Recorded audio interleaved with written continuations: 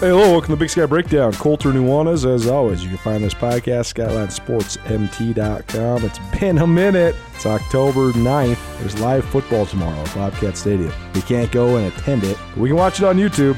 Hell, man, I'll take it. It's been 11 months since we got to see live football. Last time I watched a Big Sky Conference team from the state of Montana play. Montana State was playing in the semifinals of the FCS playoffs against North Dakota State. Seems like a lifetime ago and a blink of an eye ago, all at the same time. We've not been doing Big Sky Breakdowns for a variety of reasons. We haven't had much to cover. I also have a daily radio show. If you haven't checked it out, Tutel Nuanez, 102.9 FM ESPN in Missoula, or you can get it on YouTube or the live stream. So if you're an out-of-market listener, which a great deal of you guys are, really appreciate that. We have thousands of listeners that check in either the YouTube channel, the live stream, or the podcast every single episode. And that's really cool. Makes it so that our statewide angle is definitely worth it. You can also catch us live on SWX Montana Television, too. So if you're outside of the Missoula market, you can totally find a way to listen to Tutel Nuanez as well. But we do 2 hours a day, so we didn't want to dilute it by podcasting and stuff when we're still trying to figure out what to talk about. There's not a lot of sports going on. But now we have a little bit of stuff to analyze, so we'll be bringing you Big Sky Breakdowns here for the rest of the fall into winter here, breaking down Montana State and Montana Athletics. Big Sky Breakdown, the longest standing and most highly downloaded podcast when it comes to Big Sky Conference athletics, especially in the state of Montana, ever. We're the ones that first started this thing, and we're really proud of that. So in this episode, hear from Gus Tutel, Ryan Tutel, program director at ESPN Missoula. We break down this Bobcat scrimmage coming up, some of the broad storylines around the program, and just what this last several months has been like, just in terms of impacting the football teams in the state of Montana. And then we'll also hear from Brooks Nuanez, too. A little breakdown of players we're excited about watching and just the state of the program at Montana State. So without further ado, Ryan Tutel, ESPN Missoula. It is the Big Sky Breakdown. Thanks so much for listening.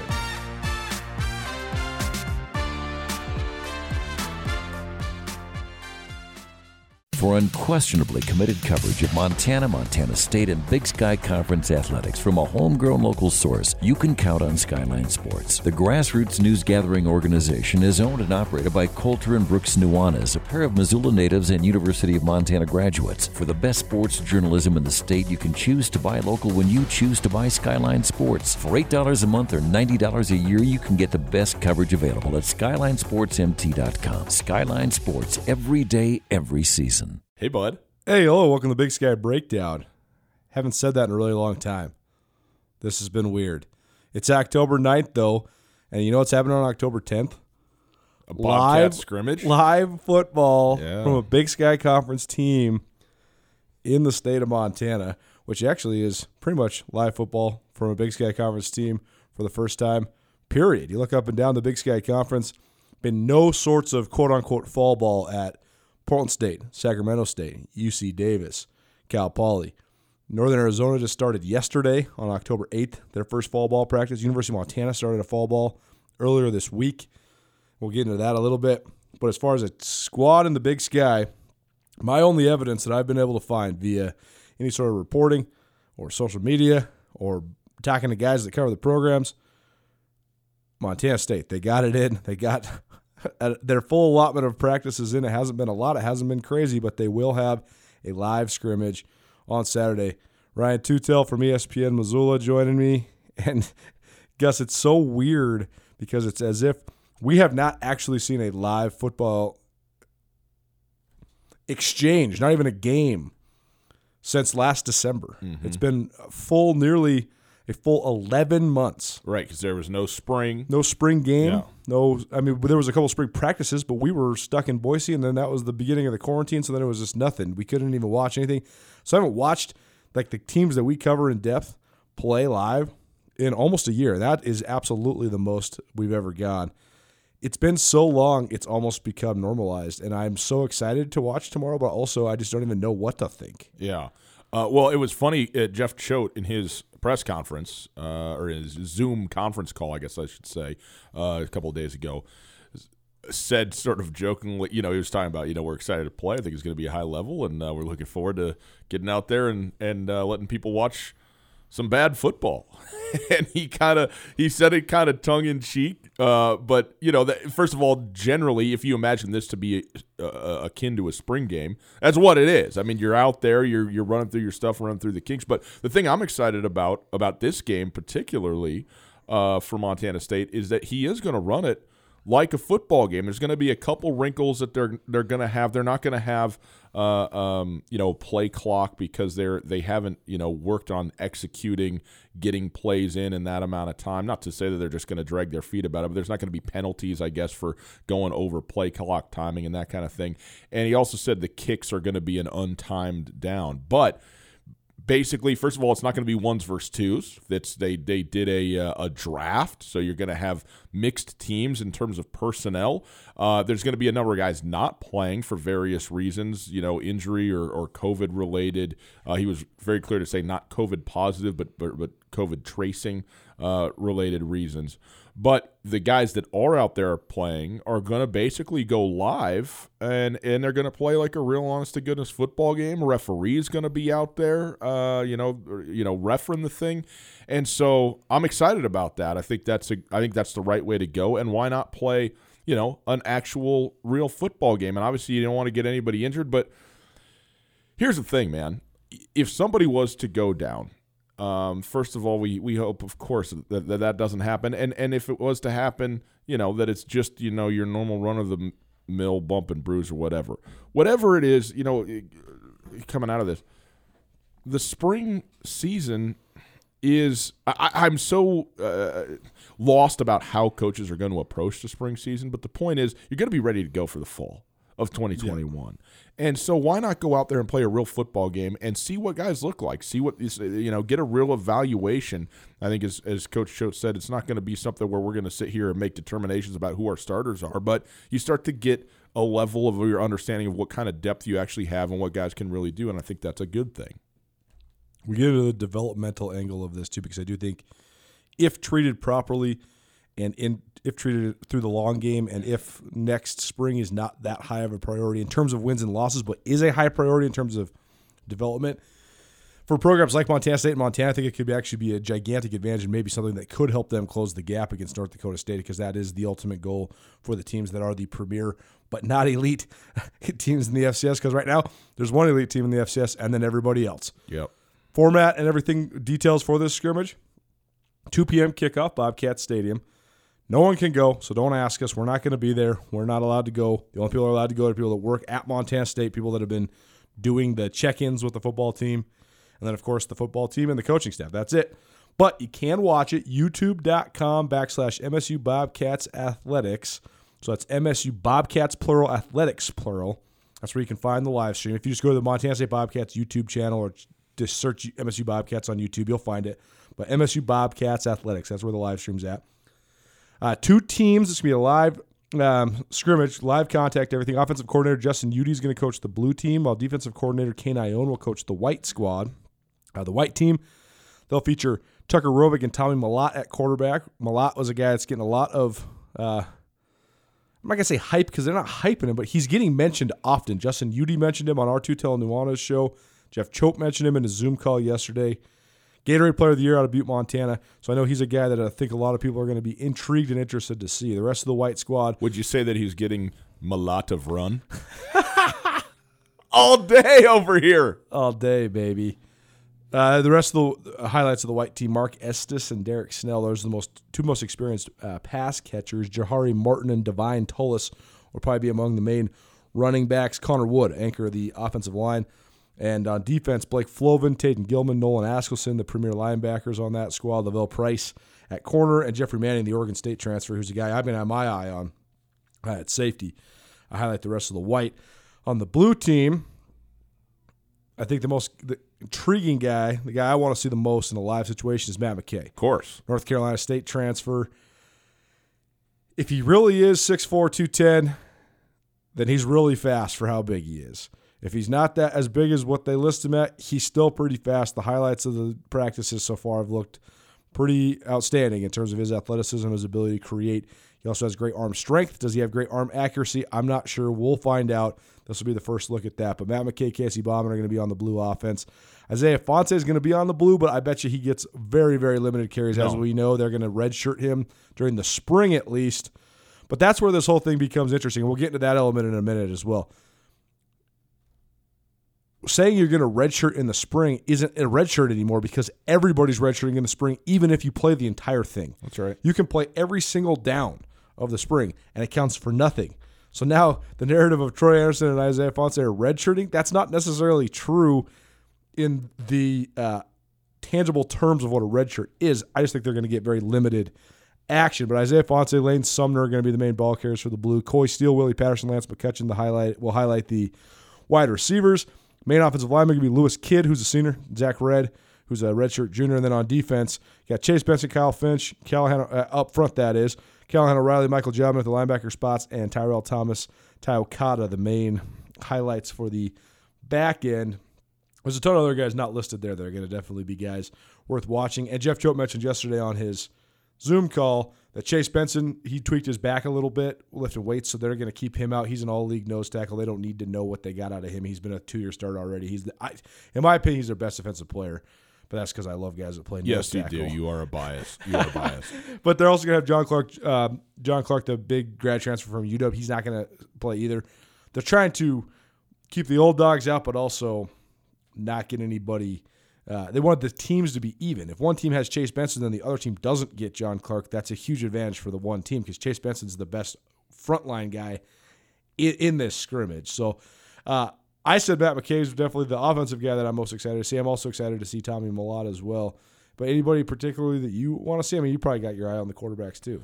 No question. I mean, that's the area of the where this team can make singularly the biggest progress, the most amount of progress in terms of what they get out of that, and that could be because of the development of a guy that they already got, or obviously because Matt McKay comes in and is the real deal. I also, again, based on what they've done, why not continue? If a guy clearly separates himself and is just the best player, then fine. But the thing that Montana State clearly has right now is a diversity of skill sets, right? I mean, they got Tucker Rovig, who improved over the course of last season, and I think is confident and comfortable in the system that they're running. You got Matt McKay, who is clearly no question the best athlete, the fastest player, the guy who can create the most. And when you talk about the run game that Montana State predicates its offense on, what he could bring in a +1 type of role, if he can also throw the ball a little bit, could be huge. Tommy Mellott, very intriguing. You and I both really like Tommy Mellott coming out of Butte, and to hear the number of coaches who unsolicited have dropped his name, as a guy that they're really intrigued by. Who knows if he gets a couple of looks? What I'm saying is, why they've platooned a ton at quarterback over the last couple of years. Sometimes it's because it's felt like because they couldn't find the guy that they wanted to have.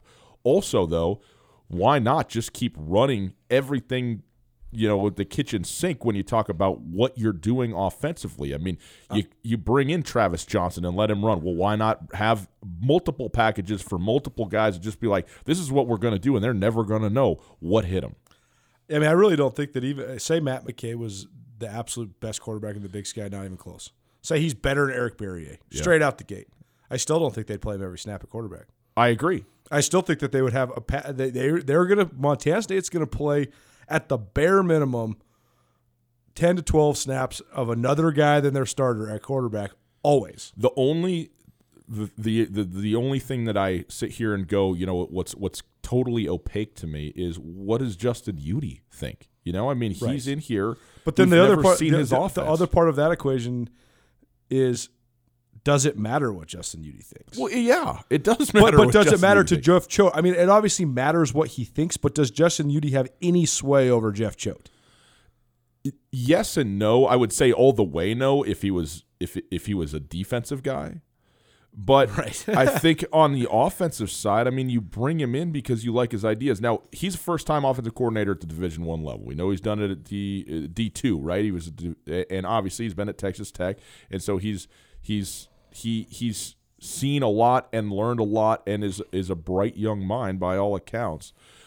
There's no question Jeff Choate is going to be influential in terms of deciding ultimately what it is they're going to do and how they're going to do it. But I do think that Justin Udy is going to be a little more autonomous than you might think in terms of what they do offensively, and that doesn't mean that they won't do exactly what you're talking about, which I think they will have. Even if they have the best quarterback in the league, they're not just going to play one quarterback. But I think regardless of what guys turn out to be, I think they're going to really use that to their advantage and run multiple guys out there for multiple different sets and looks to maximize the skill sets that they have. The notion that if you got multiple quarterbacks, you got no quarterback, I think is dead in college football, especially small school college football like this. I think if you're pulling guys, that's different than rotating guys. Absolutely. Yes. They pulled Casey Bauman last year. Yes. He never really got back into the flow. No. They also didn't really need him to because him and Tucker Rovig are so similar. If you're going to play multiple quarterbacks, you play your other quarterbacks as Kevin Cassis and Travis Johnson with Tucker Rovig. You don't go back and forth. If you're rotating Casey Bauman and Tucker Rovig, you're not rotating. That's right. But if you're rotating Travis Johnson and Kevin Cassis in for Tucker Rovig, you are. Exactly. And that's the thing that you got to that is such an important distinction to make. When you name a starter and go, this is our guy, and then somewhere along the line you go, okay, we're picking a different guy to be our quarterback now. That is not a rotation. But when you have multiple packages that are, okay, when we need to do this, when this is the type of offense that we're running, when the defense shows us a look that we like, that we think we can take advantage of with this guy, this is what we're going to do. When we need this to get accomplished, when we think that this is the way that we need to get it done, then this is the guy, then this is what we're going to do.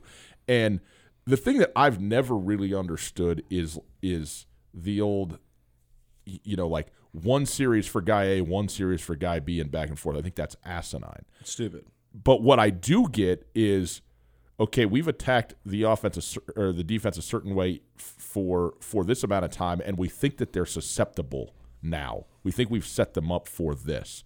And now we're going to go out and we're going to run this within the flow of a game. And you know what? It might be even game to game. We talk about the diversity of offenses in the Big Sky Conference. Well, there's a significant diversity of defenses too. And what Montana State wants to do, they're always going to run the ball, but there's a lot of ways to run a football. And how that expresses itself could be game to game. And so I think you could find a situation where this week it's McKay, this week it's Rovig. This week it's both of them and maybe more. So I think all of that stuff is absolutely on the table. One thing I do expect, though, is this spring to actually see Tommy Mellott get run, because absolutely. Why not? Exactly. But this comes back. This is what I want to know from you, Coulter. If they line up and play this spring, we've heard 8-game schedule, we've heard 6-game schedule, whatever there is as of right now, an FCS National Championship playoff that exists. But it's a 0 year. And we know that both coaches in the state of Montana are absolutely dialed into the fall of 2021. That is what they are looking to, not this spring. And so my question is, if you're playing a truncated but still quote unquote regular season in the spring that has a national championship and a playoff element to it, how do you orient your team in terms of saying, okay, yeah, we're all about this. We're all in. We're going to go play for a national championship. We're going to try and make the most of this thing. And if we win it, we are national champions and we're getting rings and we're getting a trophy. But we're not going to play this set of guys over here, because what we're really doing is ramping into the 2021 fall. Yeah. So you have – I don't know how you attempt to sort of toe the line of – we're all about this regular season, and we're going to go out and we're going to get it done. But we're going to play the freshman at quarterback, for instance, or we're going to sit a bunch of guys that could play, but we want to make sure they're absolutely ready to go. I mean, the message that you're sending is obvious. Like this spring season is merely a get ready and get right for the fall, and and maybe they say that explicitly. Here's what we're going to do. We're going to go 3-3 probably this season, if it's a 6-game season.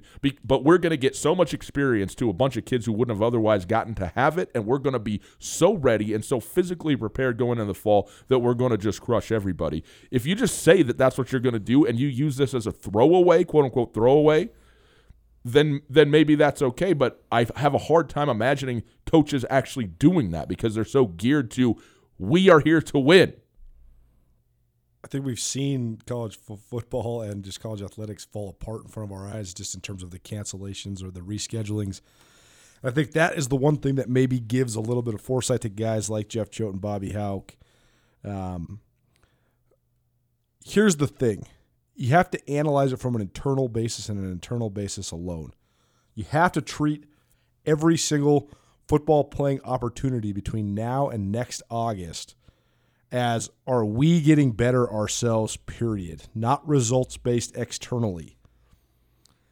I think that every coach in the Big Sky, including the two in the state of Montana, would tell you, if I told you you're going to go 0-8 and then win the national championship in the fall, or you're going to go 8-0 and miss the playoffs in the fall, they would choose the first one. Well, of course. Yeah. Even if you win the national championship in the spring, no one wants that over a national championship in the fall. Mm-hmm. So I think that's where you go. I think you do operate. I mean, here's the fact of the matter. If you're the Cats, here's how you look at it if you're the Cats. Troy Anderson ain't playing the spring, period. So you should load up as much as you possibly can for Troy Anderson, and Isaiah Fonte is probably not playing much in the spring either. Load up for those two guys. Have everybody else operating at their absolute highest level by the time those two guys are back, because those two guys are two of your best players. They're going to be two absolutely huge keys towards you making a run. Yeah.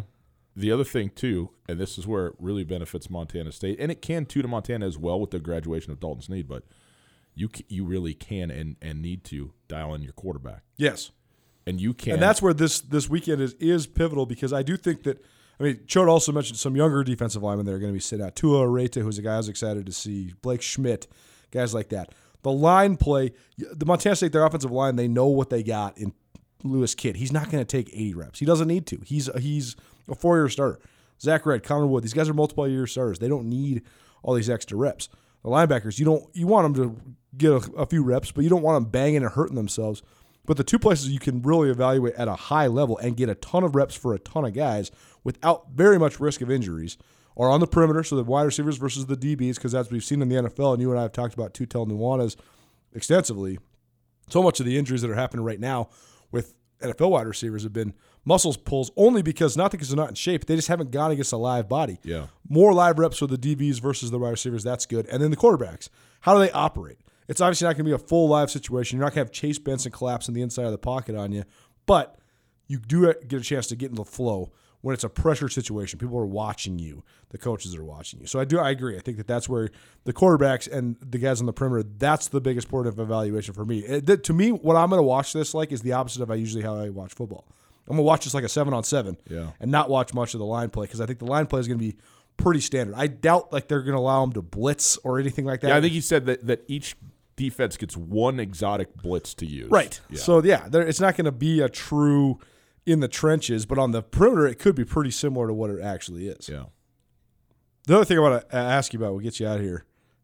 I think that there's the way that Jeff Choate decided to rebuild this program, he knew he had this core of Montana guys that the guys that were going to stay were going to be the guys that were going to be the most bought into what he was selling, even if he didn't bring them in. And you saw that the last 2 years. Guys like Zach Wright and Tucker Yates, guys like Derek Marks and Bryce Stirk, who I guess he brought in, but Mitch Brott, Logan Jones, Josh Hill, all these dudes were the last class of Rob Ash.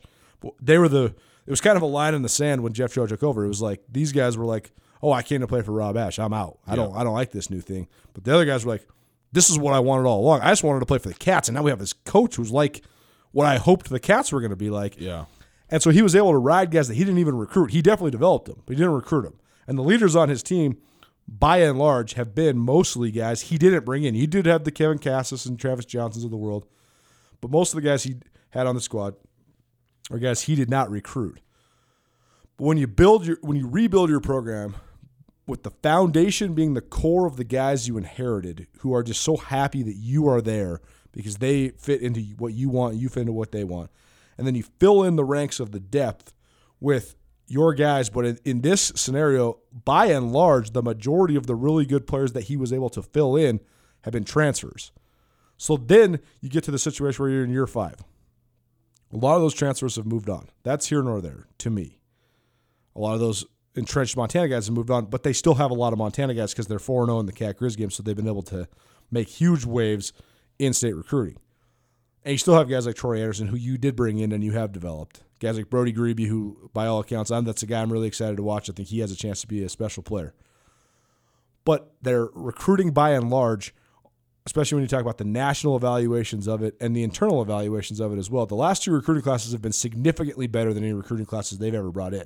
But they've been able to fortify their ranks so much that even though you were bringing in better and more talented players, those guys haven't gotten to play that much yet. That's the thing I'm the most excited for, is like Charles Brown, by all accounts, is more talented than any receiver they've ever brought in. But he's a freshman. Where does he fit in? Can he break in the lineup? Jaden Smith last year, I mean, you watched him against Southern Utah catching a one-handed touchdown in the corner of the end zone. You're like, well, you should play that guy. Right. But they didn't need to play that guy. They were able to throw him a touchdown and still preserve his red shirt. That's the part. That's where you need to want to get as a program. Demarius Hosey, he played. It wasn't just like they gave him a couple carries in garbage time in games. They had him straight up in the game plan in 4 games. He helped win them the game. They lost to North Dakota, but he was their most productive back at North Dakota. He had multiple games where he had 10 carries for 78 yards, but he only played in the 4 games. So there's all these guys that you can tell just baseline have unbelievable talent. They just haven't gotten a chance to play. I'm just so interested to see then when we turn the page here, and can the recruiting live up to the program? And that's where the developmental part comes in too, because now you have a chance to really you can have position battles that have already been going right now in the fall that rage all the way through the spring, and you can have the most detailed hierarchy on your depth chart. Like, by the time next fall rolls around, nobody can be bitching and moaning about who's getting more carries than who. You're going to have so many reps to be able to do it. That's what I'm so intrigued to see. Where the pecking order, there's some guys that aren't going to be overtaken. You're not going to overtake Isaiah Fonse, but what's the running backs look like? Because Liam Sumner was good at times last year. Shane Perry was good at times last year. Now you have Hosey in the mix. You have Elijah Elliott in the mix. You have all these explosive guys, and I just think they have a chance to be like so deep and so stacked at certain positions. Was there a question in there? What do you think of that? What do you think of that element? I mean, because Choate has proven he's a recruiting machine, but so many of the guys that he's had produced for him have been either transfers who he had previous relationships with or guys that he inherited. Is this the first 2 evaluation we have of Jeff Choate as the combination of recruiting and development? That's outside what the formula that's already been used. I don't know. Maybe. I think that this will be. I think the way to evaluate coaches right now is not right now. I think it will be in a couple of years, and it won't be related to how good a football coach are you, how good a recruiter are you, how good a development guy are you. It will be how good were you able to navigate an unprecedented circumstance and situation that lasted, months to year plus length of time to create both within the numbers of scholarships that you have, the number of players that you have, the 0 year that you're getting, and use all of that to your benefit rather than your detriment. Everybody should be the best they've ever been this year. Everybody. Because they are getting an extra year for everyone, and all the dudes that were supposed to be coming in 2021 and replacing the seniors are just coming in and supplementing the seniors for everybody that stays. So I think that right now, there's some teams that it benefits more, let's be clear about that, or that it has a chance to benefit more. But how it comes out in the wash between the spring of 2020 and then the fall of 2021, and the guys that graduate and the guys, the logjam of players that will be coming up, and how you sift through that, your depth should never be better. Are you able to, you said, reps shouldn't be an issue because you're getting this. That's true now. It won't be true coming up. And there's going to be some kids there's going to be guys that play 6 games and are contributors and score touchdowns and make sacks in the spring. They don't see the field again for 2 years. No question. Are you able to keep those kids engaged? Are you able to keep them, bought into what it is that you have? I think that will be the big determining factor in terms of what coach is are doing the best right now, and frankly, what coaches are even still in place. There's going to be opportunities that come up, in between 2022 and 2025 for a lot of guys. Do they elect to take them, and where does that leave a program? So That's the stuff that you only will find out in the long term.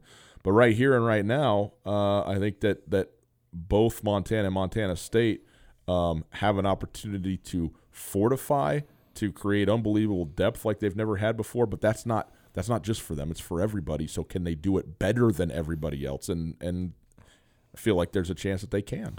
Oftentimes, too, I think that we think that the narrative within a program, the trends within a program, the identity of a program, all those things are just they're just flat or they're just straight rather than meandering. Jeff Choate addressed this on his Zoom call. I asked him, I said, when you're running a developmental program like you are, how essential is it to have player retention? Because if you were to look at what they've done, Choate's a recruiting machine. He's always going to bring in more guys than he ever even needed. He's going to out-recruit and over-recruit every single year because he just knows how to bring in 30 guys. I've never seen anything like it. There's never going to be this class where they just sign 15, 16 guys because they just couldn't get the commitments. They'll get 30 if they need 30, period. But he himself admitted, said, we didn't do a good job with the classes that are going to be third-year sophomore and fourth-year juniors. We don't have a lot of guys in those classes because we had so many guys leave the program.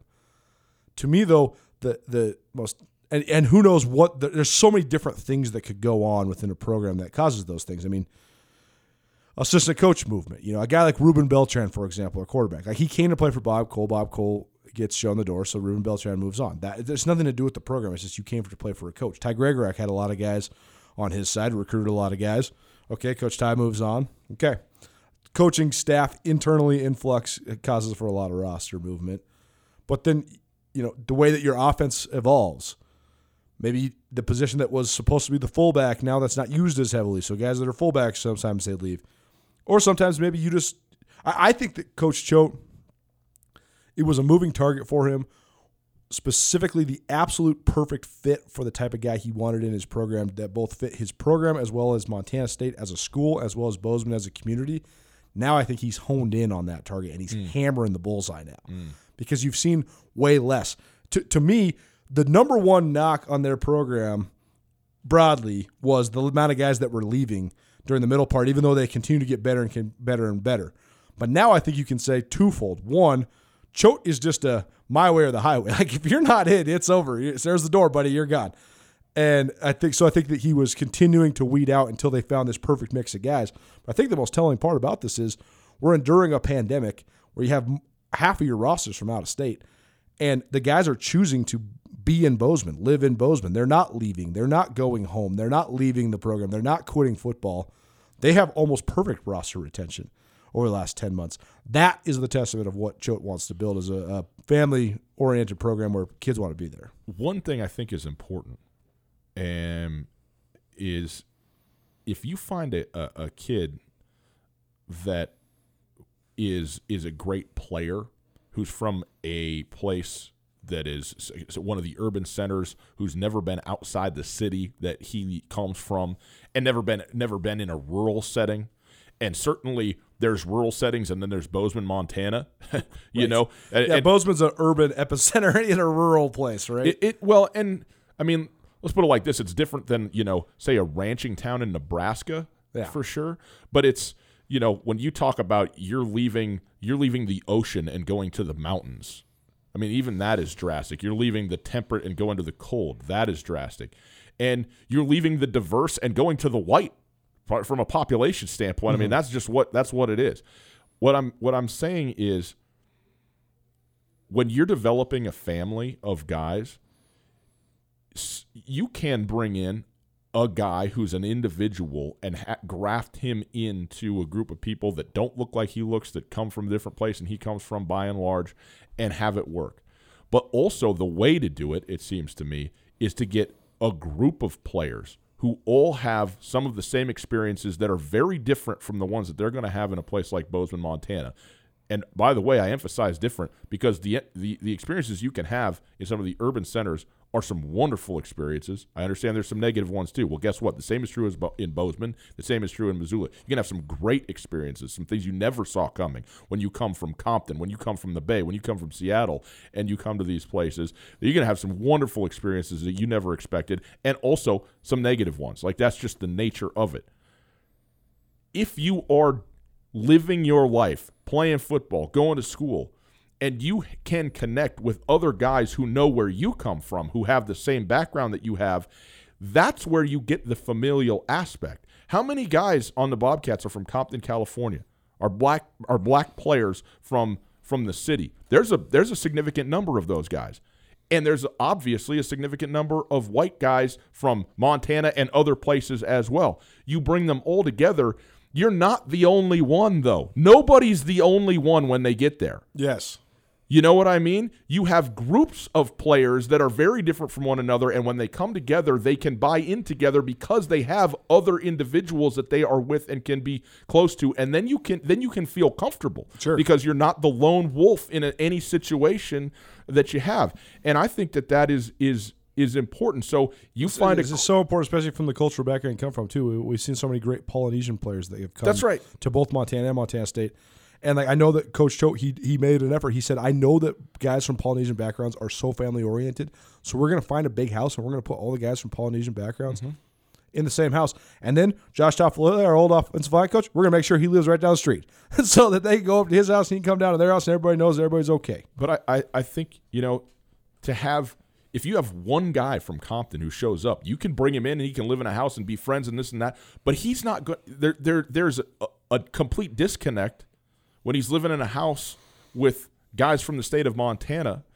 He's learning a lot. They're learning a lot. That's great. But also, where do you go to when you just need to feel like home? You know what I mean? When you need to just know what, to have somebody who can relate to you about how different the experience is that you're having. Well, now if you've got 4 or 5 guys that are from the same community, from the same city, from the same part of the country, you have somebody to breathe with, so to speak. And if you don't have that, you could get homesick. It could be a struggle. It can be harder to do, even in a wonderful and welcoming context of a family-style team that you are a part of. You just need to have that. And I think you see largely at Montana State, you see that. And I think that is important to the way that it's being built. And I don't know if that's by design or if that is sort of incidental because they've been able – because, there's pipelines. Coaches at certain schools or whatever, high schools and stuff like that. You bring guys in. But I think that just adds to the experience for everybody. Well, Choate said that yesterday too. He said that the experiences these guys are going to remember the most are the horrible times that they endured together, right? Like, you don't go tell this epic story about that one time me and you went and had a beer in the sunshine and then went home and took a nap. Well, I do. But when you're telling the glory days stories 20 years from now about football, you're going to tell, remember we were down in the fourth quarter in Missoula against the Grizz? Remember when we had to take an ice bath after we practiced in the morning in March after an 8-degree practice? You remember how terrible winter conditioning was? Like, that's what you talk about. Yeah. You remember when this guy puked because winter conditioning was so hard? Like, you're not like, remember that one time winter conditioning was easy? Like, no one ever remembers that story. Right, it's always the emphasizing the shared tough experiences. That's what brings people together. Gus, it's fun doing the Big Sky Breakdown. What a with deal. You. Well, Montana, like I mentioned, University of Montana, they started practicing earlier this week, so we'll have a little bit of a Big Sky Breakdown upcoming. I don't know when they're going to scrimmage or what that's going to entail, but we'll give you similar thoughts on where the Grizz are at, because when you talk about, there is some parallels. Grizz have had awesome roster retention during this time. They've been going through a little bit more stuff than Montana State just because of the pandemic, and I think part of that's just the city that they live in, and there's just a lot of different factors that are going on here. But I think Bobby Hauck's did a great job, too, of returning some people. But Montana State, 2 p.m., Bobcat Stadium. You can't go, but you can live stream it on YouTube. Just go MSU Bobcats Athletics or just search MSU Bobcats on YouTube. And we'll have a recap for you next week on both Tutel and Nuanez, as well as here on the Big Sky Breakdown. Ryan Tutel, 1029 ESPN Missoula. Thanks so much, dude. Yeah, man. It's fun. Hey guys, Ryan Tutel here for SkylineSportsMT.com. You know, when we brought Colter on a year ago, it was a huge boost to ESPN Radio because no one knows more about the Grizz and Cats than he does. But Colter is a journalist first and started Skyline Sports to cover the Big Sky explicitly, full-time, with no corporate interference. Just the sports teams and people you care about unfiltered. I'm in the sports media, I understand the landscape, and I can tell you, there is simply no better sports journalism done in the state of Montana than that of Skyline Sports. Improve your habits. Go to SkylineSportsMT.com. Welcome back into the Big Sky Breakdown. Colter Nuanez now joined by Brooks Nuanez, SkylineSportsMT.com. That's where you can find all of our content on Big Sky Conference football and all other sports. We haven't had a ton, but we've been trying to get you at least a couple pieces of content every week, but we have not done a Big Sky Breakdown in quite some time. Brooksy, welcome back. How you living? I'm good, man. Sorry to all the folks out there that support us and follow us. I mean, we're doing our best, as everyone knows. You know, it's very hard to run a sports media company in year 6 when they cancel sports. It changes a lot of the dynamic. But we're here. We're going to break down some football that's coming up, which I'm excited about. But I'm doing very well, man. I'm doing very well. Tomorrow, as already mentioned, Montana State, a scrimmage at Bobcat Stadium. You can't go. You can watch. Go to YouTube, MSU Bobcat Athletics is how you find it. Or you can go to YouTube /MSU Bobcats Athletics as well.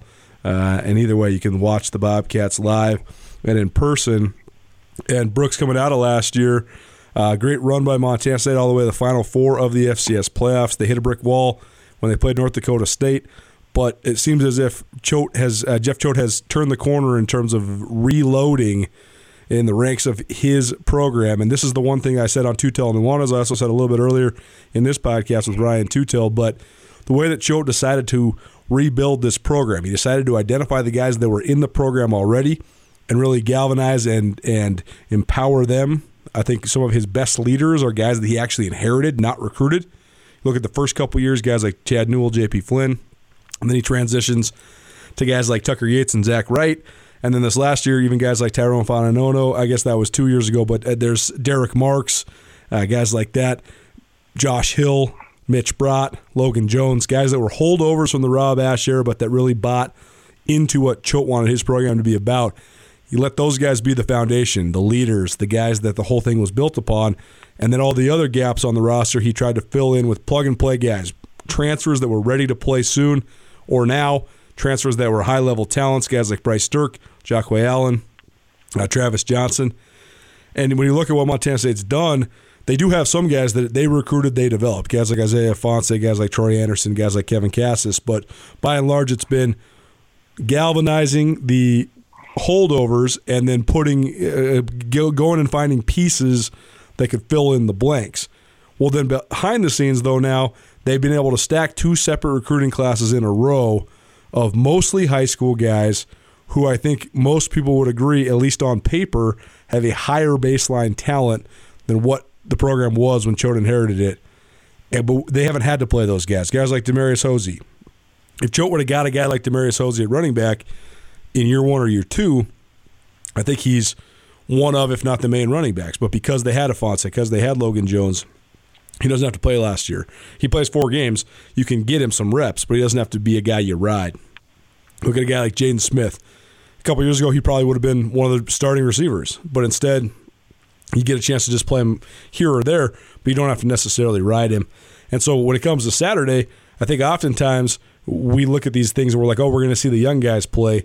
And in the last couple of years, for both Montana and Montana State, the young guys is code word for the young and inexperienced and not really that ready or that good yet guys.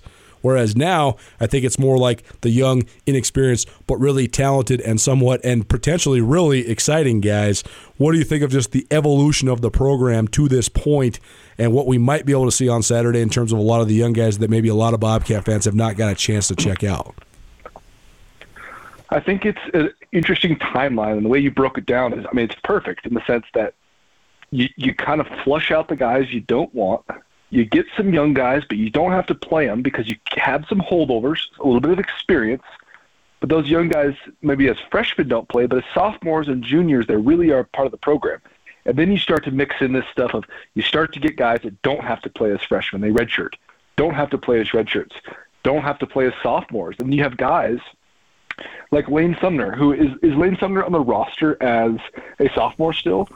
I think he is, which sounds crazy. I think he's a third-year sophomore, but to me, he's a guy that has a ton of reps at running back and is just now going to be a sophomore in this fall, which is amazing. He's a guy that, like, you'd hope that good players in a good program don't have to play till their third year. And Lane Sumner's the kind of guy that has played a little bit, but now it's about to be his third year where he's going to get a bunch more reps. They have quite a few guys like that. I like Kyle Ragg on the defensive line. I think he's going to be a junior this year, but he's been a part of the program for a long time. He's cut his teeth behind a bunch of those guys you named. I believe when he was a freshman, it was Zach Wright and Tucker Yates and those kind of players. Right. He is now going to be a guy that has played a little bit sparingly, mostly in practice, mostly in spring, but a guy that you have to be able to develop, put some weight on, and now understands the culture. Those kind of things are really strong. There's also some JC guys. As JC players, junior college transfers, don't necessarily work as well in a program that isn't established with upperclassmen and or expectations. Yep. If you're running a JC program, it doesn't necessarily work if you bring in 5 JC guys who all have to start and it's kind of given to them in a way. Sometimes you hit lightning in a bottle, but oftentimes that leads to a broken culture of guys who expect playing time but aren't expected to give results. But this is the kind of program now where there are an expectation of culture internally with some experience on both sides of the ball where you can bring in JC guys in the secondary. There's several different safeties who are junior college transfers on the offensive and defensive line, where when they come in, they kind of have to fall in place and work their way up. Those are the kind of junior college transfer stories and experiences that build your program but also have success for those kids. So I like that they kind of waited to do a big splash of JC guys. They've always had some in the mix. But like right now, there could be 2 or 3 defensive starters that are JC guys, which is interesting, but I also think that the program is kind of ripe and in a good place to do that right now. The 4 games you can play and still redshirt, I think that the common fan always thinks about guys like Demarius Hosey or Jaden Smith that do that, Jahari Martin that do that. They played last year. You got to see them in live games, and it wasn't just non-conference games. I mean, you saw Demarius Hosey in the North Dakota game. He was like the feature back. And they gave him a big role, but then still was able to maintain his red shirt.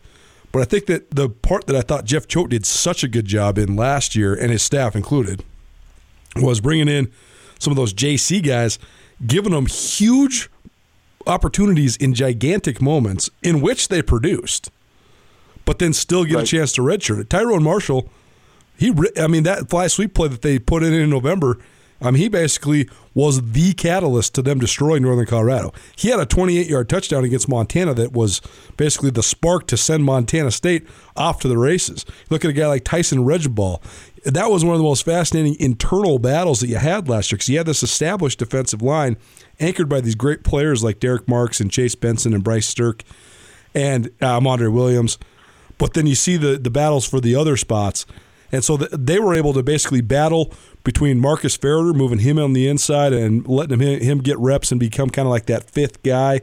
And then guys like Byron Rollins. It was basically Byron Rollins versus Tyson Regiball to see who was more ready. And then they were able to say, okay, Byron Rollins basically won this battle. And he maybe didn't get a ton of reps, but then Tyson Regiball comes into this year as a 4th-year junior as well. So you're maintaining his eligibility with, even though you got to see a pretty good body of work of what he could do. He played in 4 games, and I think that is a brilliant thing that this coaching staff has been able to do because now you basically redshirted a guy who's in his 3rd and or 4th year of playing college football. Right, and a guy that may have played 12 to 15 games before he got to Montana State and played an additional 4 but got your redshirt.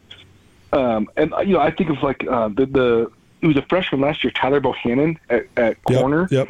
He played 3 or 4 games and then redshirted. And he's going to have a bunch of experience. I think he got hurt. I believe he did get hurt.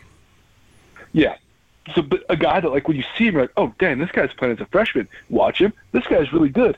Still able to play in games and then redshirt. It's such a huge advantage. And if anyone who's listening isn't familiar with that, guys like Jaden Smith, you saw them play for games. I think he caught a touchdown. He caught a touchdown against Southern Utah. Right, and it was great play. Such a flash of brilliance for a young guy. And then you wonder, where'd he go? Why aren't we playing him? Well, as a Montana State fan, you might be wondering, why aren't we playing fantastic young guys like this? Well, you have a chance to get them for additional 4 years. It's a really a unique rule. How long has it been in place? Just 2 years. This will be the third year. Yeah. Third year, right. Well, and I think that we've talked about this a lot. Jeff Choate has put a high priority on getting highly ranked, highly rated out-of-state guys with 2 and 3 stars, sometimes even 4 stars as recruits. And so often the recruiting pitch, particularly when you're rebuilding a program, to get a guy like Jalen Cole, for example, who's coming out of the Trinity League in California, and he's a 3-star recruit. He's a Mountain West level guy in terms of who he has offers from. You say, hey, come here, help us rebuild it. You're going to be a huge contributor right away. I think that the biggest speed bump this roster endured was going into year 3, coming out of year 3, going into year 4. When Montana State had turned the corner, they'd played this really tough Big Sky schedule. They finished a game below 500, but they were in the mix with a lot of different teams. And then they're saying, okay, year 3, this is going to be a year where we can at least press to make a playoff berth. And they had a bunch of recruits that were coming in, guys like Malik Putney and Dominic Brown and Donnie Long, and these guys that were supposed to be big-time 3-star recruits. And then they get to Bozeman, and there's a lot of different situations. Donnie Long gets homesick, he leaves. Malik Putney, he was a non-qualifier, he never makes it. Dominic Brown, he never makes it to campus. But there's a lot of guys that did, and then in turn turned around and left right away. Guys like Makai Metcalf, Kobe DeRue, those guys were receivers, and they were kind of like, well, we came here to revitalize the passing game because of some stuff that was outside of their control. Okay, Montana State doesn't throw the ball really anymore, or haven't really at all under Jeff Choate, and they hit the transfer portal. And I think it's actually sort of ironic that they haven't gotten picked up by anybody, but that's here nor there, not to sit here and analyze their merits as players or that decision. But what I'm getting at is Jayden Smith's a 3-star guy from a huge high school in the Dallas area. Denarius McGee recruits him to Montana State, gets him up there, and I think when you're a 6'6" guy who could have gone and played in a lot of different conferences in a lot of different schools, particularly in the FBS, you're sitting there and you're like, well, I'm a lot more talented than a lot of the guys in my position group. If you're sitting there and you're getting forced to redshirt, or even worse, they burn your redshirt but you don't get any reps, I think that it really kills your psychology, and it also gives these kids this opportunity to say, I'm not getting what I was promised. I'm going to leave. I'm going to transfer.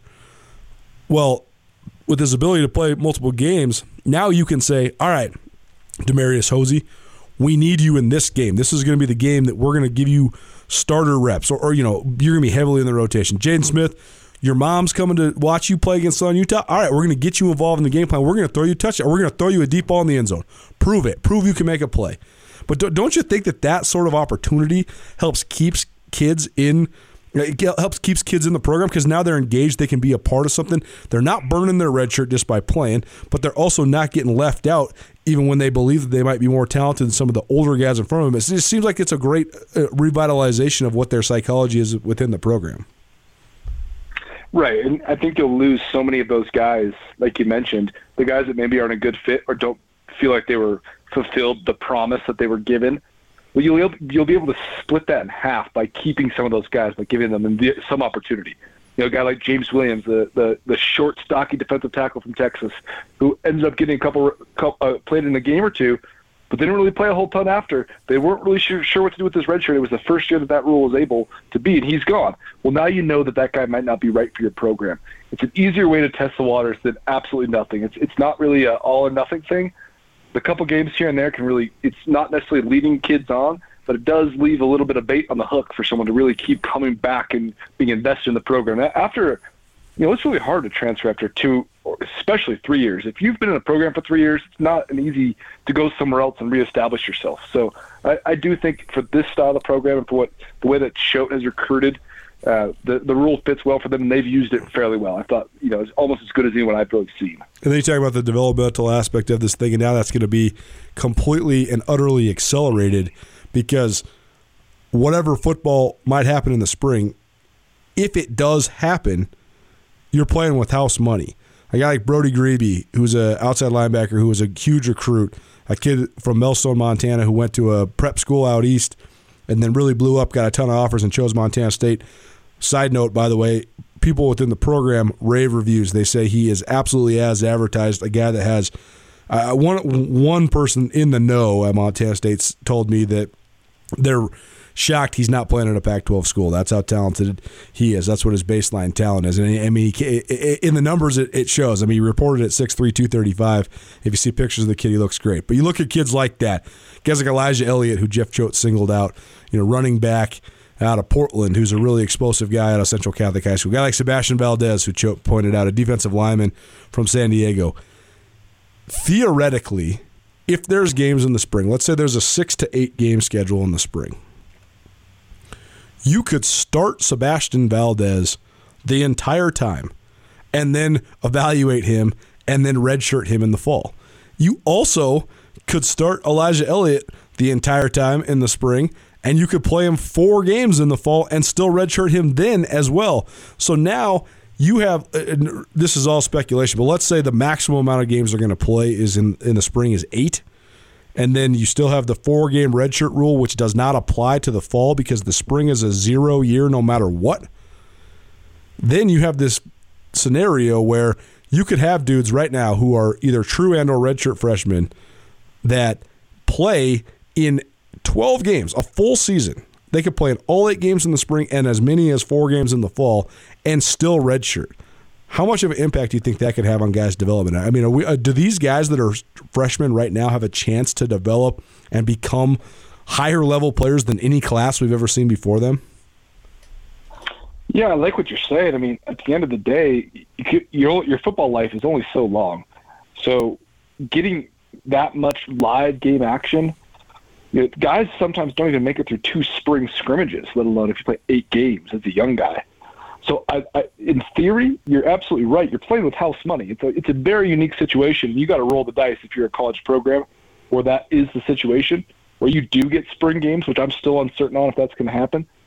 But if you do, you should play young guys. And I mean, you've mentioned to me before, like if you're Montana State and you make the quarterfinals or you make the semifinals, the national semifinals, and this spring you go 2-6. I mean, who really cares if you develop a bunch of young guys and get real playing time?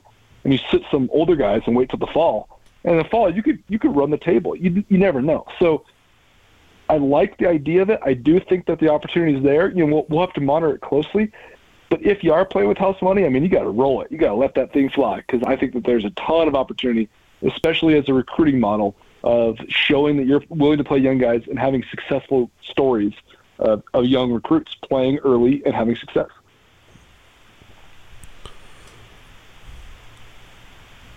This is a question I asked Jeff Choate, but from a overall program standpoint, how important is it to maintain the guys you bring into your program? In other words, and I've talked about this on the Montana Grizzlies side of things too, people keep asking me what I think of what Coach Hauck has done, and I think objectively he's done a great job in terms of getting the Grizz back to at least pursuit of that nationally elite level. They were in the Final 8 a year ago. They won 10 games, so you can say that they're there. They're not where they once were, but they're on the right track. But I always tell people that, especially with Bobby Hauck, he brings in these tall, skinny offensive linemen that have to be a part of the program for several years. And if they don't, it's not a plug-and-play deal. You're not going to just have dudes who are ready to play on the offensive line as redshirt freshmen. That's not part of the plan. So you have to cultivate depth, and then therefore you have to keep everybody around. So how important do you think that is, especially from the Montana State perspective? It seems to me they have really turned the corner because they had way less guys leave the program. I think a part of that is a testament to their culture. You have a global pandemic that's really affecting everybody's lives in not a positive fashion in any way, but they've had less roster attrition than in any of the previous years before this. So I think that's a testament to their program. But how important do you think it is for what Jeff Choate wants to do, what he wants his program to be about? I do think it's important, but I think you mentioned it with 2 young men earlier who I'll leave unnamed. I don't know where you're really going to go as far as roster attrition right now. The uncertainty in college sports, in sports alone, in life alone, leaves a lot of things where I think any mentor in your life, whether it be your parents or an aunt or uncle, a former high school coach, a best friend, if you're like, hey, I'm not getting the playing time I want at Montana State, they're going to say, sit your butt there. You got nowhere to go. There's too much uncertainty in this world. which again, I think all of these things are lining up as positives for what Jeff Choate's program already instills. So it's a reflection of things are falling back into line as college football really blew up, as the transfer portal in all of college sports really continues to extend. Jeff Choate is about family, football, tradition, Montana itself. Those kind of things that he reps and that his program is a part of are now being reflected as what is important in life right now. If we can't play a college football season, so what's important? What kind of program do you want to be a part of? So those kind of things are playing into his hands in a good way, because I think that at the end of the day, we're getting a little bit back to the basics, and the basics are the most important things in life. He's always preached the basics. So now when people are getting a clear picture of what the basics may look like, what life can look like within the realm of quote-unquote the basics, it's playing into his hand beautifully, into his program's hand beautifully. It's not him, and he'll be the first to say that. After 3 or 4 years, the program really takes on a life of its own. And he's definitely the mouthpiece for it. He's definitely the one to instill it, definitely one to reiterate it. But where Montana State's program is right now, they have, as I mentioned, the ability to plug and play transfers. They have the ability to develop young guys. They have the ability to recruit Montana, and they have the ability to get splash players who will buy into a system and wait for their turn. I mean, it's a really good situation as far as what the college football landscape has looked like the last decade. And it is such a good point, too, because Choate has talked adamantly about a similar here's what's so funny is a lot of times some of these big-time coaches and big-time players make good points, and they don't articulate them well whatsoever. And Choate does such a good job of articulating it, so he hardly ever gets killed in the media, whether it's statewide, regionally, or nationally, for what he says. What he said was very similar to what Clemson quarterback Trevor Lawrence said, but Trevor Lawrence did it in a very aggressive and sort of confrontational fashion when he said, the only place we need to be, the safest place we can be, is with our teammates. And people killed him, and they said, college campus has got to be one of the most dangerous places for a pandemic. You're going to be around thousands and thousands of people. There's no way to social distance. You guys are going to be partying. You're going to be around other people that are partying that maybe aren't taking the level of social responsibility. Jeff Choate said basically the exact same thing. He said, I want my guys, especially the ones from out of state, to be in Bozeman, Montana, because I know that if they are, I can take care of them. What I want them to have, shelter, safety, a sense of family. That's what he wants them to have. And he is able to provide that when they're in Bozeman, and he was resoundingly praised for that. Justifiably so. I gave him great praise for that. But I just think it's interesting the way if you articulate it properly. But I think that's such a good point, though, Brooks, the fact that these dudes, a lot of times, going home is not an option. You're going to go to a way worse situation, to a family that maybe their parents have lost their jobs, or they're in a hard spot financially because of the pandemic. They don't need another mouth to feed. You don't need to be living in Southern California. Stay in the place that's safe. Be around your teammates, which will become your family, and then just let it roll. See what happens. And I think it is a good point. I think that is one reason why they've suffered a lot less attrition. A couple more things before we get you out here, Brooks. I want to just rip through. I know me and you discussed when we were brainstorming this podcast.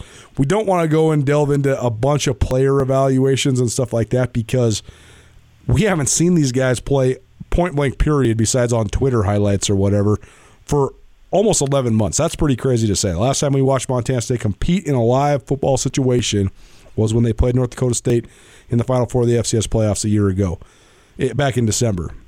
We didn't get any live action during spring. Montana State did not have a spring, so there's nothing to really talk about.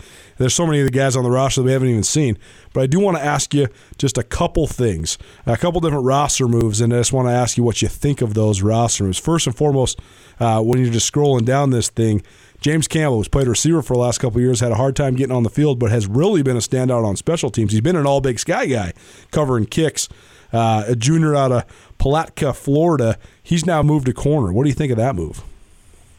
Yeah, I mean, I think he'll play defensive back at the very least. I mean, I could see him more as a safety, right? Providing depth in those spots. I could also see him at nickel and blitzing. He's a guy that can get home so fast. It's every now and then Jeff Choate sounds crazy in the sense that we want to have 35 quarterbacks on the roster, former quarterbacks, high school quarterbacks. We want Jahari Martin, who's an all-league 5A Florida linebacker, to play running back for us and moving guys around. versatility is the most important attribute. Sometimes it just doesn't work. Sometimes it seems a little bit crazy. This is the kind of position where it's like, is James Campbell going to be at Montana State for 5 years and never play? Like that would be a disservice to your program and to the kid. Get him on the field. I mean, he is an all-league style special teams player, as you mentioned. He can cover kicks. He can tackle. Give him a shot. There's no better time than now. I love the move. Well, it's not like he's a 4-star receiver that came to Montana State either. He's a quarterback. He's an athlete. Like they just got him because he was fast, he could run, and you got to give him all the credit in the world for buying into what they want him to do. I mean, because he's as far away from home as anybody on the roster, so that's definitely a good thing. Montana State, they brought in, well, I think one of the key positions we're going to be watching in terms of what they need to replace is at the safety position. They had, in my opinion, the best pair of safeties in the Big Sky, Braden Conkle and Jacque Allen, a year ago. And it'd be interesting to see if they keep Ty Okada there or what they do at the safety spot to fortify the depth. But Chacho Alula, who is a graduate transfer from the University of Arizona, and Jeffrey Manning, who is a drop-down transfer from Oregon State. Those two guys are guys they brought in to at least compete at those spots and most likely probably take the spots. In the press release, in terms of the guys that they listed as players to watch, Jeffrey Manning was one of those, so I think that indicates that he probably has at least an upper hand in terms of winning one of those safety spots. But Brooks, how important are those safety spots broadly, and how dire is the need for them to have at least one of those transfers hit at those spots? I think it's the most important position battle, if you will, or position watch on the team. It's been the flagship of their football team since Jeff Choate's been there, since Kane Ione has been a part of that program, and even his brief hiatus. It is kind of where they rely on the quarterback of the defense, for lack of a better term, for a little bit of a cliche. It really doesn't, the middle linebacker calls a lot in Kane Ione defense and a Jeff Choate scheme. But overall, I mean, it really is, whether the numbers, the tackle numbers, the interception numbers, whether or not those come from the safety, it really is a safety-driven system. And to be honest, most of football is. Which is funny because, we look at the NFL, it's one of the lowest paid positions, and I think which is just egregious. But yes, it truly is. I think it is the lowest behind running back. It is the most replaceable position there is in the NFL. When in college, it really is someone who gets a full view of the defense, but also in this league, in the Big Sky Conference, you have to be able to have guys who can help in run fits, guys that can come up and actually play at the line of scrimmage, as well as cover a variety of spread offenses and a variety of air assault quarterback-driven football. Whether it's Eastern Washington, whether it's Northern Arizona, whether it's at times Weber State will run 4 wide, even though they want to be a power run team. We see Montana State go 4 wide in shotgun, and whether or not they run it, they still have the look where the safety becomes such a pivotal point. Montana State have both been safety-driven defenses for as long as we can remember. Northern Arizona has been that way. At times, Weber State has as well. I think it's a very important position in the league, and I think it's the number one thing to watch on the team. Everyone will want to figure out what the quarterback's going to do. They got 10 of them. They got some that can run, some that can throw, some that are 6'10", some that are 5'10". I think that's all irrelevant, and it's proven to be irrelevant.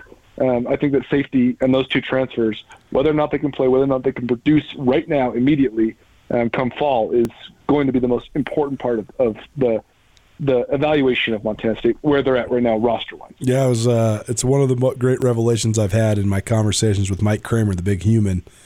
We were rapping one day, and I mean, you know how it goes with Kramer. Sometimes you just start talking, and then you start figuring things out together because you're each bouncing things off. But I remember talking to him and interviewing him, and that was the one consensus that we came to, was that having the best pair of safeties in the league is actually the most indicative factor towards winning the Big Sky Conference, more than quarterback.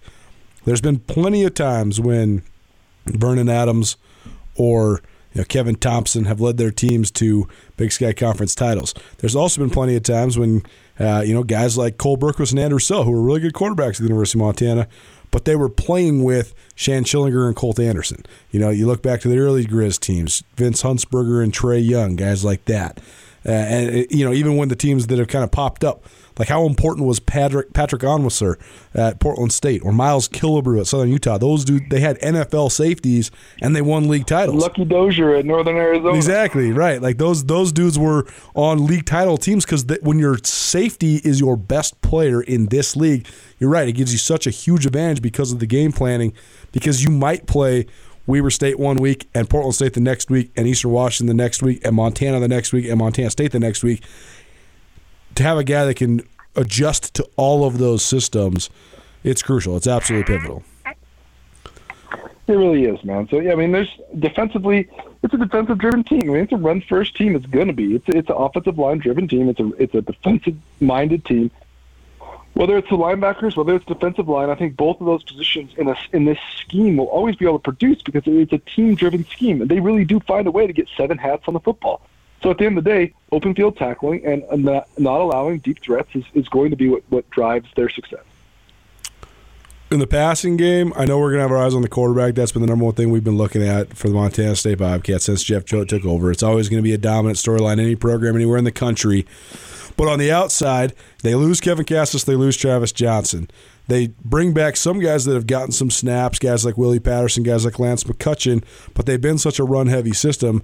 Most often, the most explosive opportunities the guys on the perimeter get are actually in the run game. But there's been rave reviews from inside the program as well as from the head coach about guys like Charles Brown, an early enrollee from Arlington, Texas. We mentioned Jaden Smith. Tyrone Marshall showed flashes a year ago. They brought in a junior college guy, Naquan Parker, and then another junior college guy, Tavion Williams. Tavion Williams, the younger brother of Amandre Williams, and they just keep stacking and stacking and stacking wide receivers. Remains to be seen how talented some of these young guys are. But Jeff Choate keeps saying, hey, we might have lost 2 premier, really productive, great leaders at the wide receiver position in Kevin Cassis and Travis Johnson, but I think we've upgraded our talent significantly.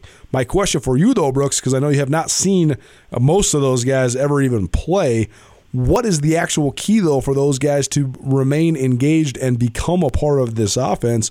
Where, not who, but where does the Montana State passing game need to grow to continue to emphasize the guys they have on the perimeter in more than just running fly sweeps and throwing them the occasional bubble screen? Yeah, I don't know the answer for those young guys because my answer before your question would have been that it's going to be hard for them to stay engaged. Right. I don't know how that really works.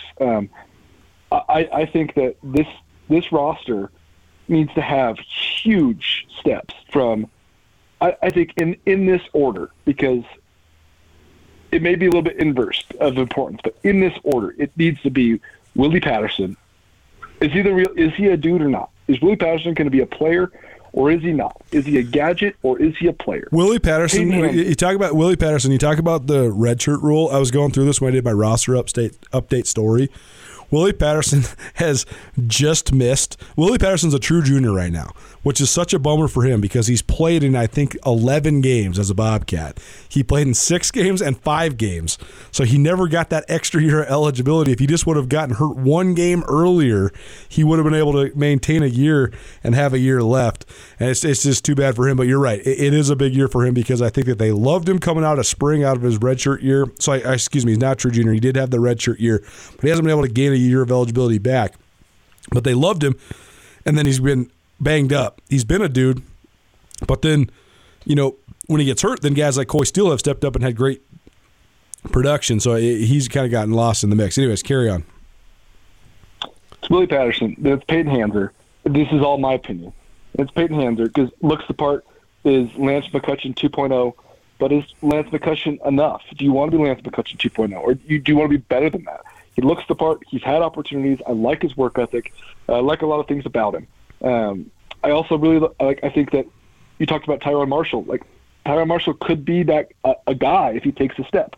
And after that, then there's the Parker kid, Nakeem Parker, the transfer.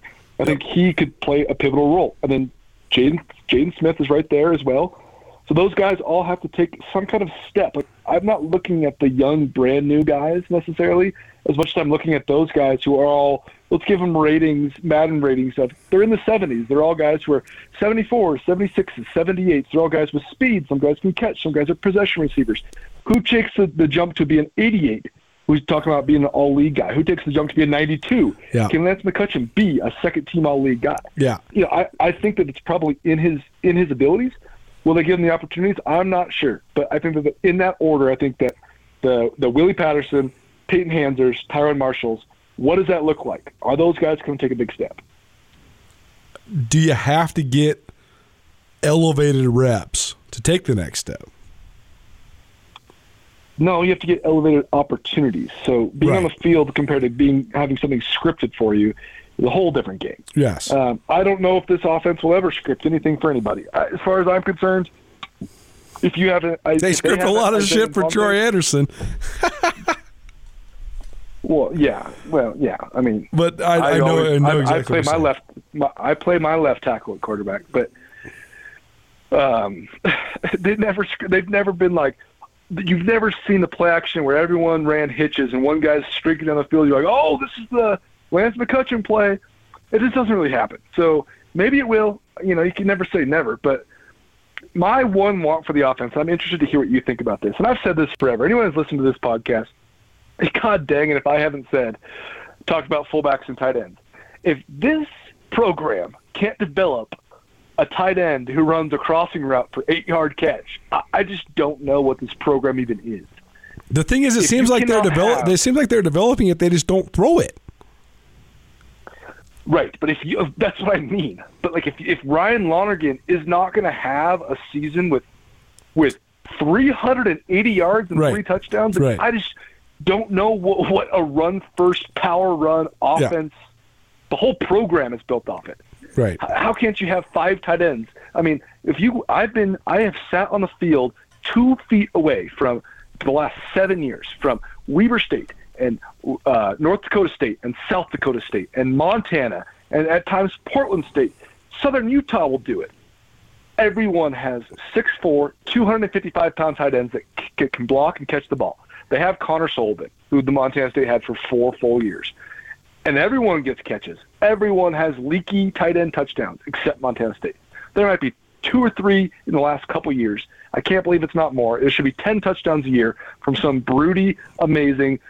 Maybe it's Brody Grebke, like you said. Maybe they move him over to tight end. Right. Someone like that. I just cannot believe that hasn't happened in this program. Ryan Davis is a true senior, and he's never caught a pass. Think about that. Almost ludicrous. He's played so much. He plays all the time, and he's a great player. He's a great blocker. He does his job. Again, I've stood next to him. I've talked to him. I know him. He's a horse. Right. If you were to give me a list of guys that I don't want to tackle on Montana State who have the opportunity to get the ball, he'd be in the top 5. So why wouldn't you give the guy who you don't want to tackle the ball? It just doesn't.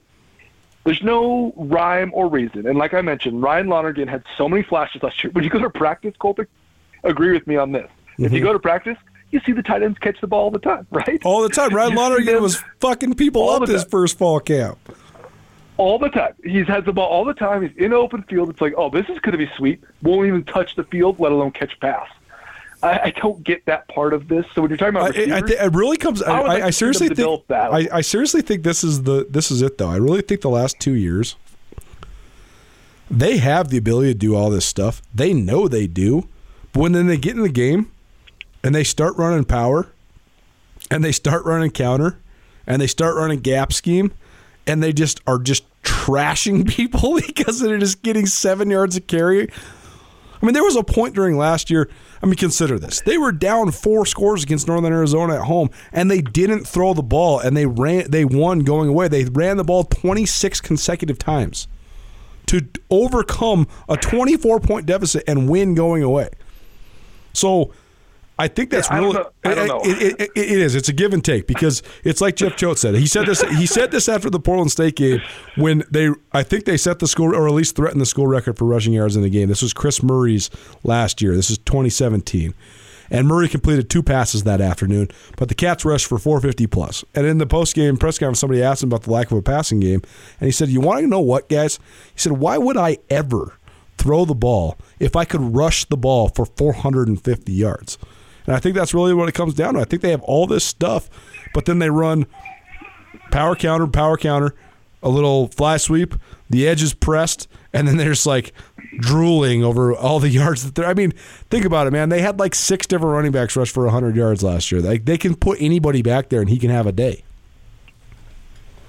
Yeah, I agree. I mean, when I watched North Dakota State this year, their one game, their fullback, who I can't remember his name, he looked like an adult.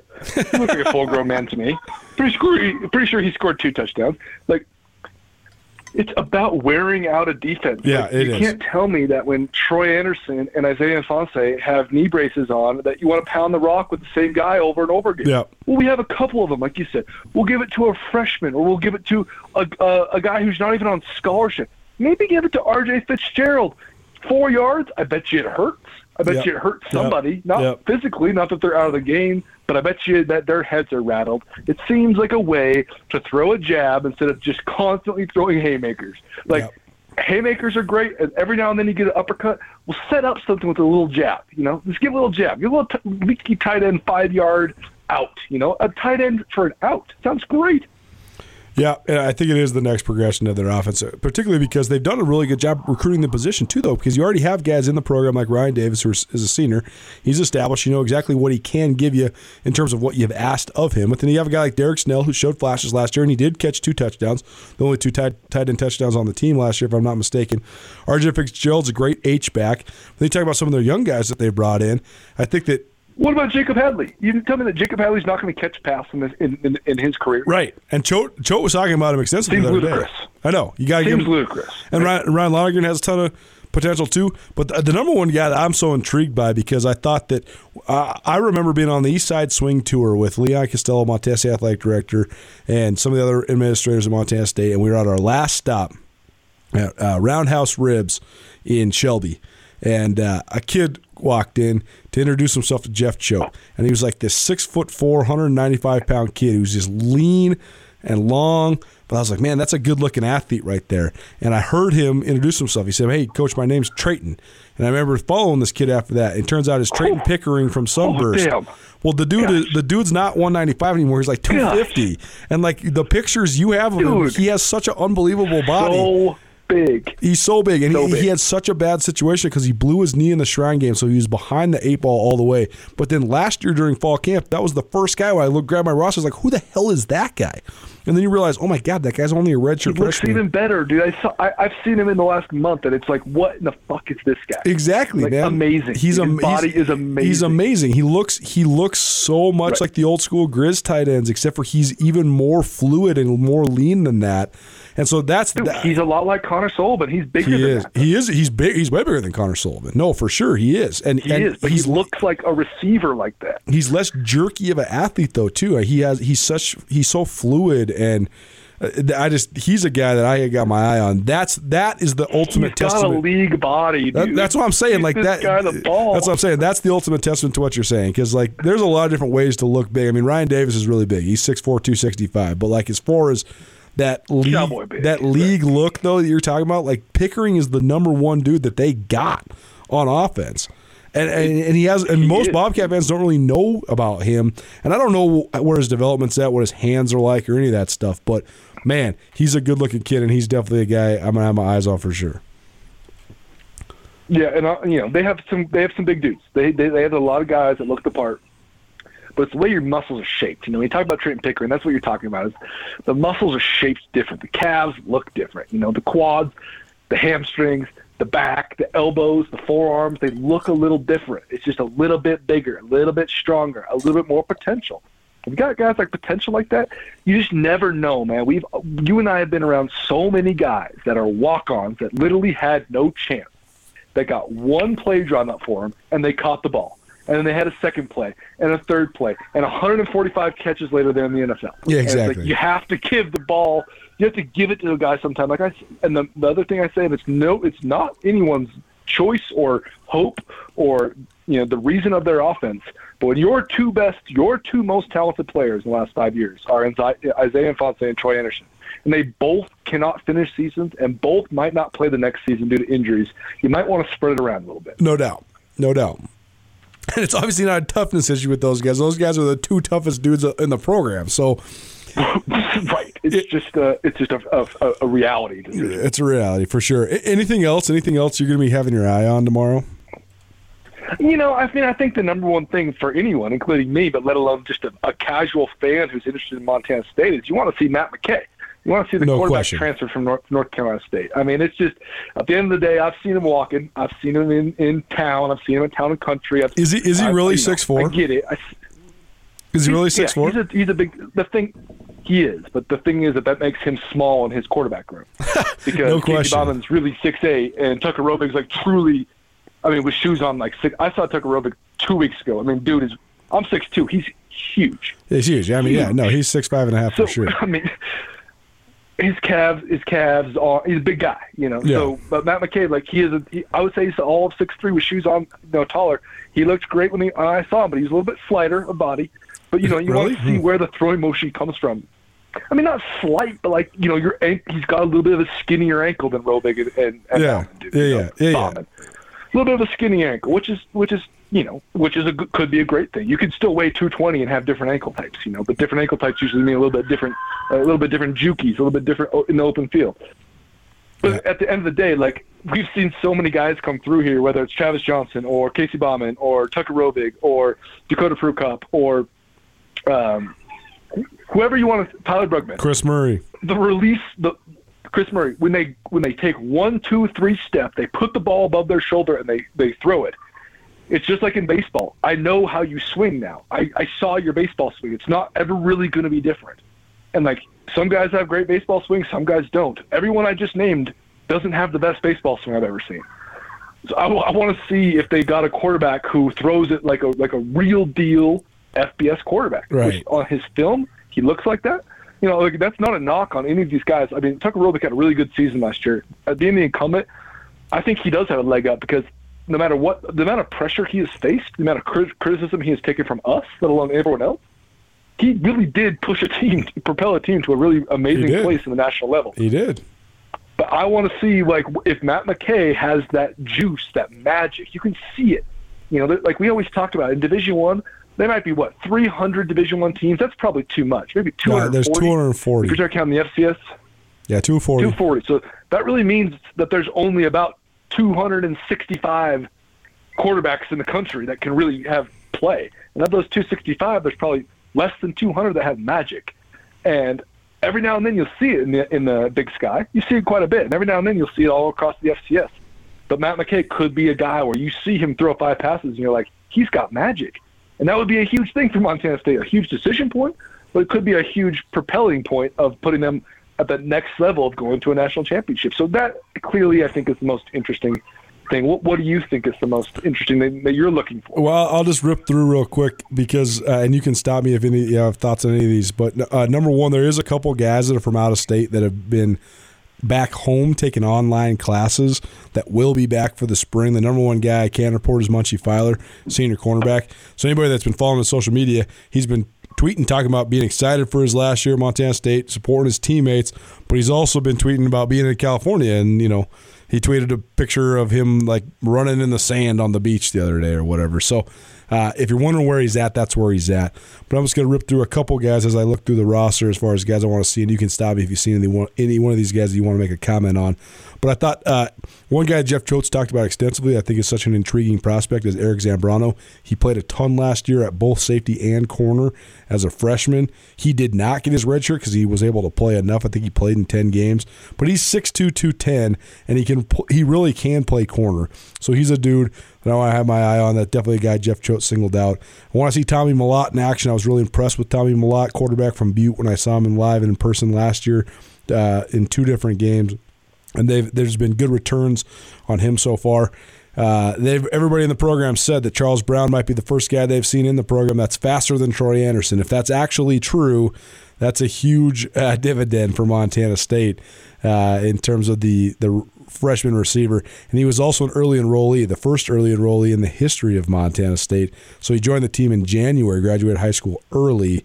So I think that's a big deal.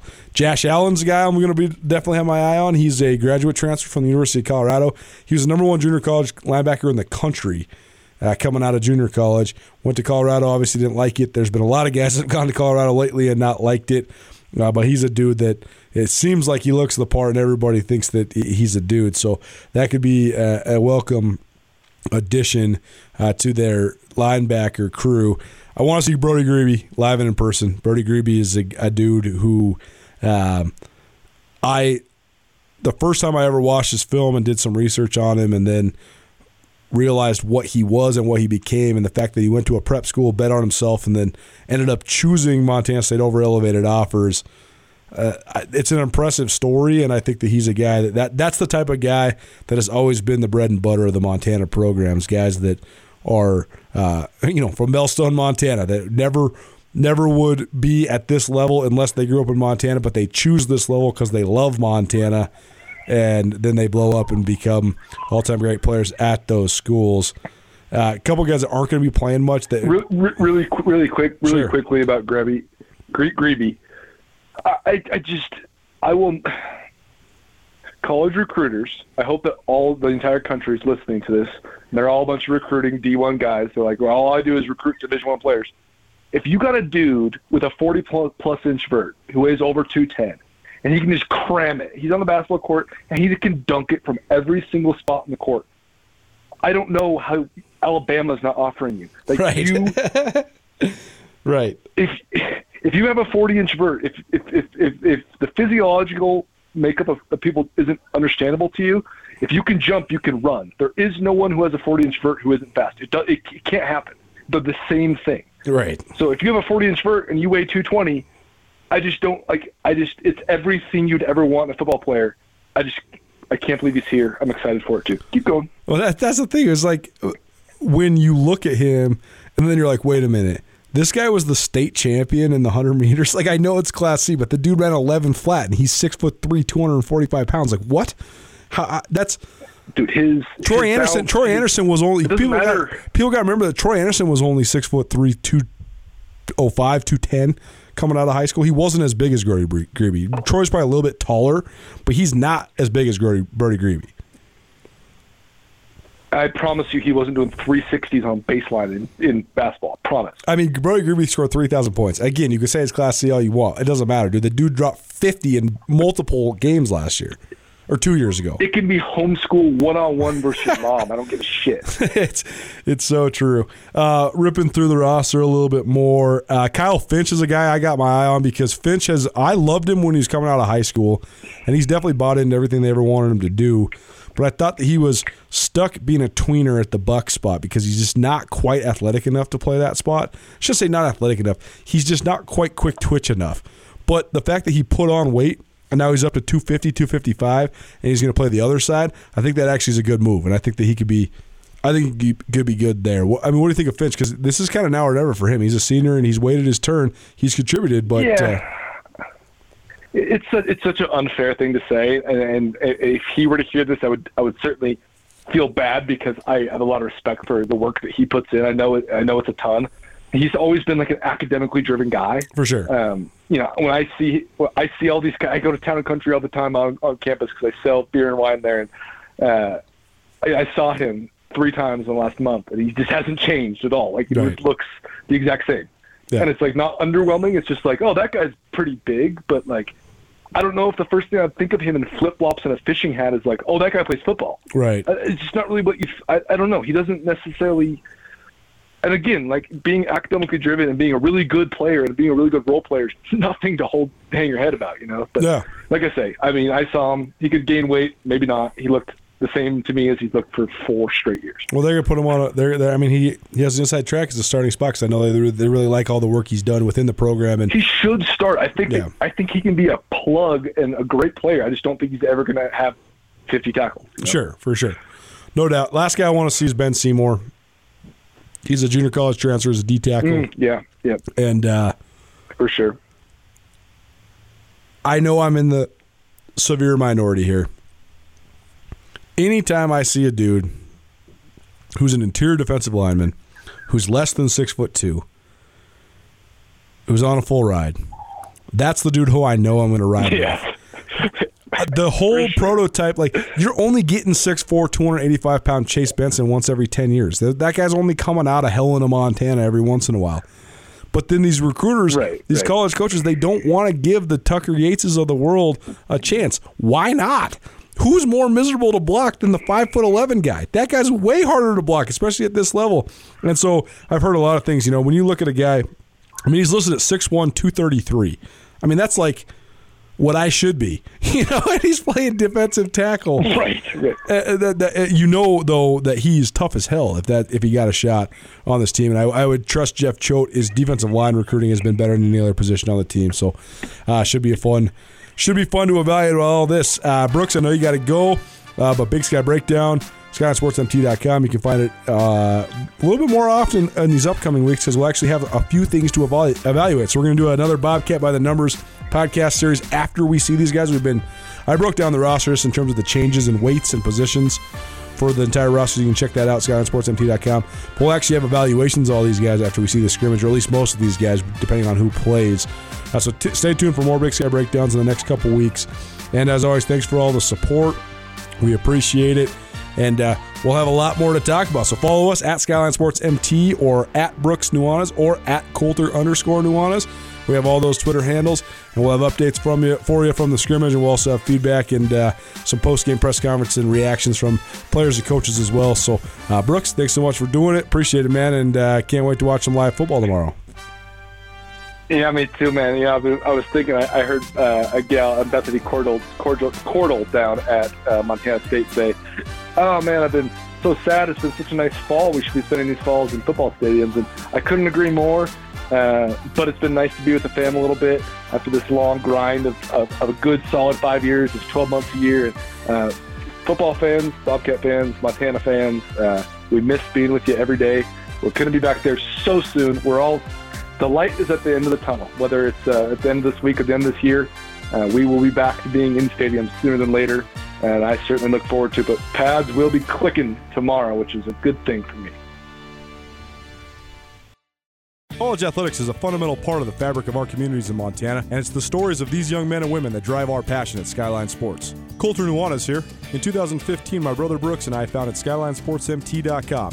As a lifelong athlete, Brooks has an elite knowledge of football with a deep perspective with his time spent playing safety for the Montana Grizz football team, while I won a collection of sports writing awards, including 2010 Washington Sports Writer of the Year during my time in newspapers. Together, we can offer you the best sports journalism in the state with crisp writing, unbiased reporting, cutting-edge photography, and a grassroots feel that belies the corporate takeover of modern media this day and age. As Montana natives, we have a deep historical knowledge of the fiercest rivalry in the West. We share a combined 22 years experience involved in the Big Sky Conference. That experience gives us unparalleled knowledge of Montana, Montana State, and Big Sky Conference athletics. If you'd like to experience this with us, visit SkylineSportsMT.com and subscribe for only $8 a month or $90 a year. SkylineSportsMT.com. Every day, every season.